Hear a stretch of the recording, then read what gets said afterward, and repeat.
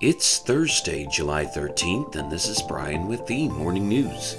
Give us 5 minutes and we'll give you the headlines you need to know to be in the know. Inflation cooled last month to its slowest pace in more than 2 years, giving Americans relief from a painful period of rising prices and boosting the chances that the Federal Reserve will stop raising interest rates after an expected increase this month.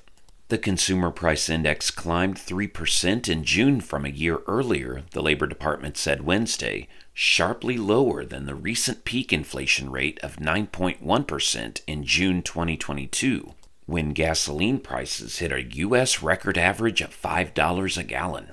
The June rate declined from 4% in May. Inflation was last close to 3% in March 2021.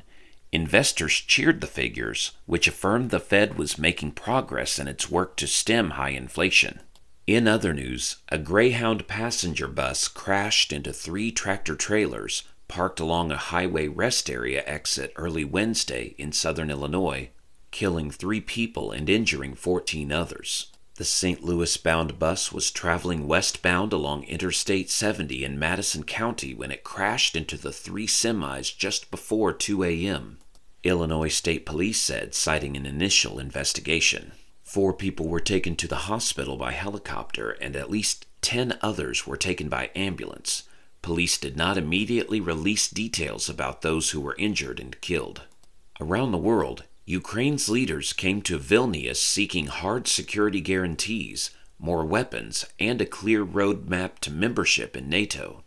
Instead, they got mostly reassuring words and loose pledges to help Kyiv defend itself. The North Atlantic Treaty Organization wrapped up 2 days of meetings Wednesday, having reaffirmed political commitments to Ukraine and promised to restock its arsenal, but without agreeing to a timeline for its admission to the alliance.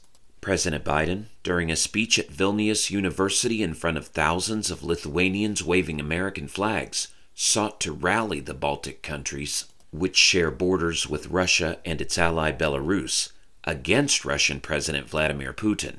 On the sidelines of the summit, the group of 7 large advanced democracies, which include 6 NATO members and Japan, prepared to offer Kyiv interim security assurances that they said should tide the country over until it becomes a NATO member. Back in the U.S., across a wide swath of the country from Texas to Nevada, a major heat wave that is threatening to break temperature records continued to bake parts of the South and Southwest on Wednesday, sending people scrambling for relief and adding to what has become a series of weather extremes that researchers say fit the pattern of warming environment. Temperatures well into the triple digits are expected this weekend from California to Texas to Florida, with parts of Nevada forecast to reach 116 degrees and cities in Arizona expected to hit a staggering 118. Last month was the warmest June globally since at least 1850, when record-keeping began, according to a new report by Berkeley Earth, a nonprofit research organization that focuses on climate data analysis. The report found that June 2023 broke the previous record set last year by a large margin, putting the planet on track for one of the warmest years on record.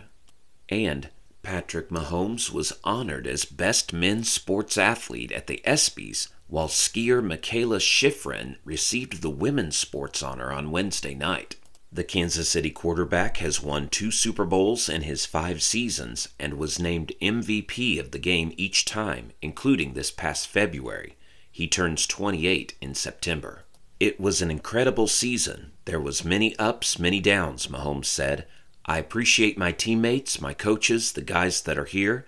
I go back to camp next Tuesday, so this is a great award." Michaela Schifrin won her 87th World Cup race in March, breaking the mark set by Ingemar Stenmark for the most such wins by any skier. She went on to win an 88th Cup race as well as the overall season title. Now you know, and you're ready to go with the Morning News. Share this with a friend and subscribe to us wherever you listen to your favorite podcast. You can also sign up for our newsletter at themorningnews.com. Thank you for listening.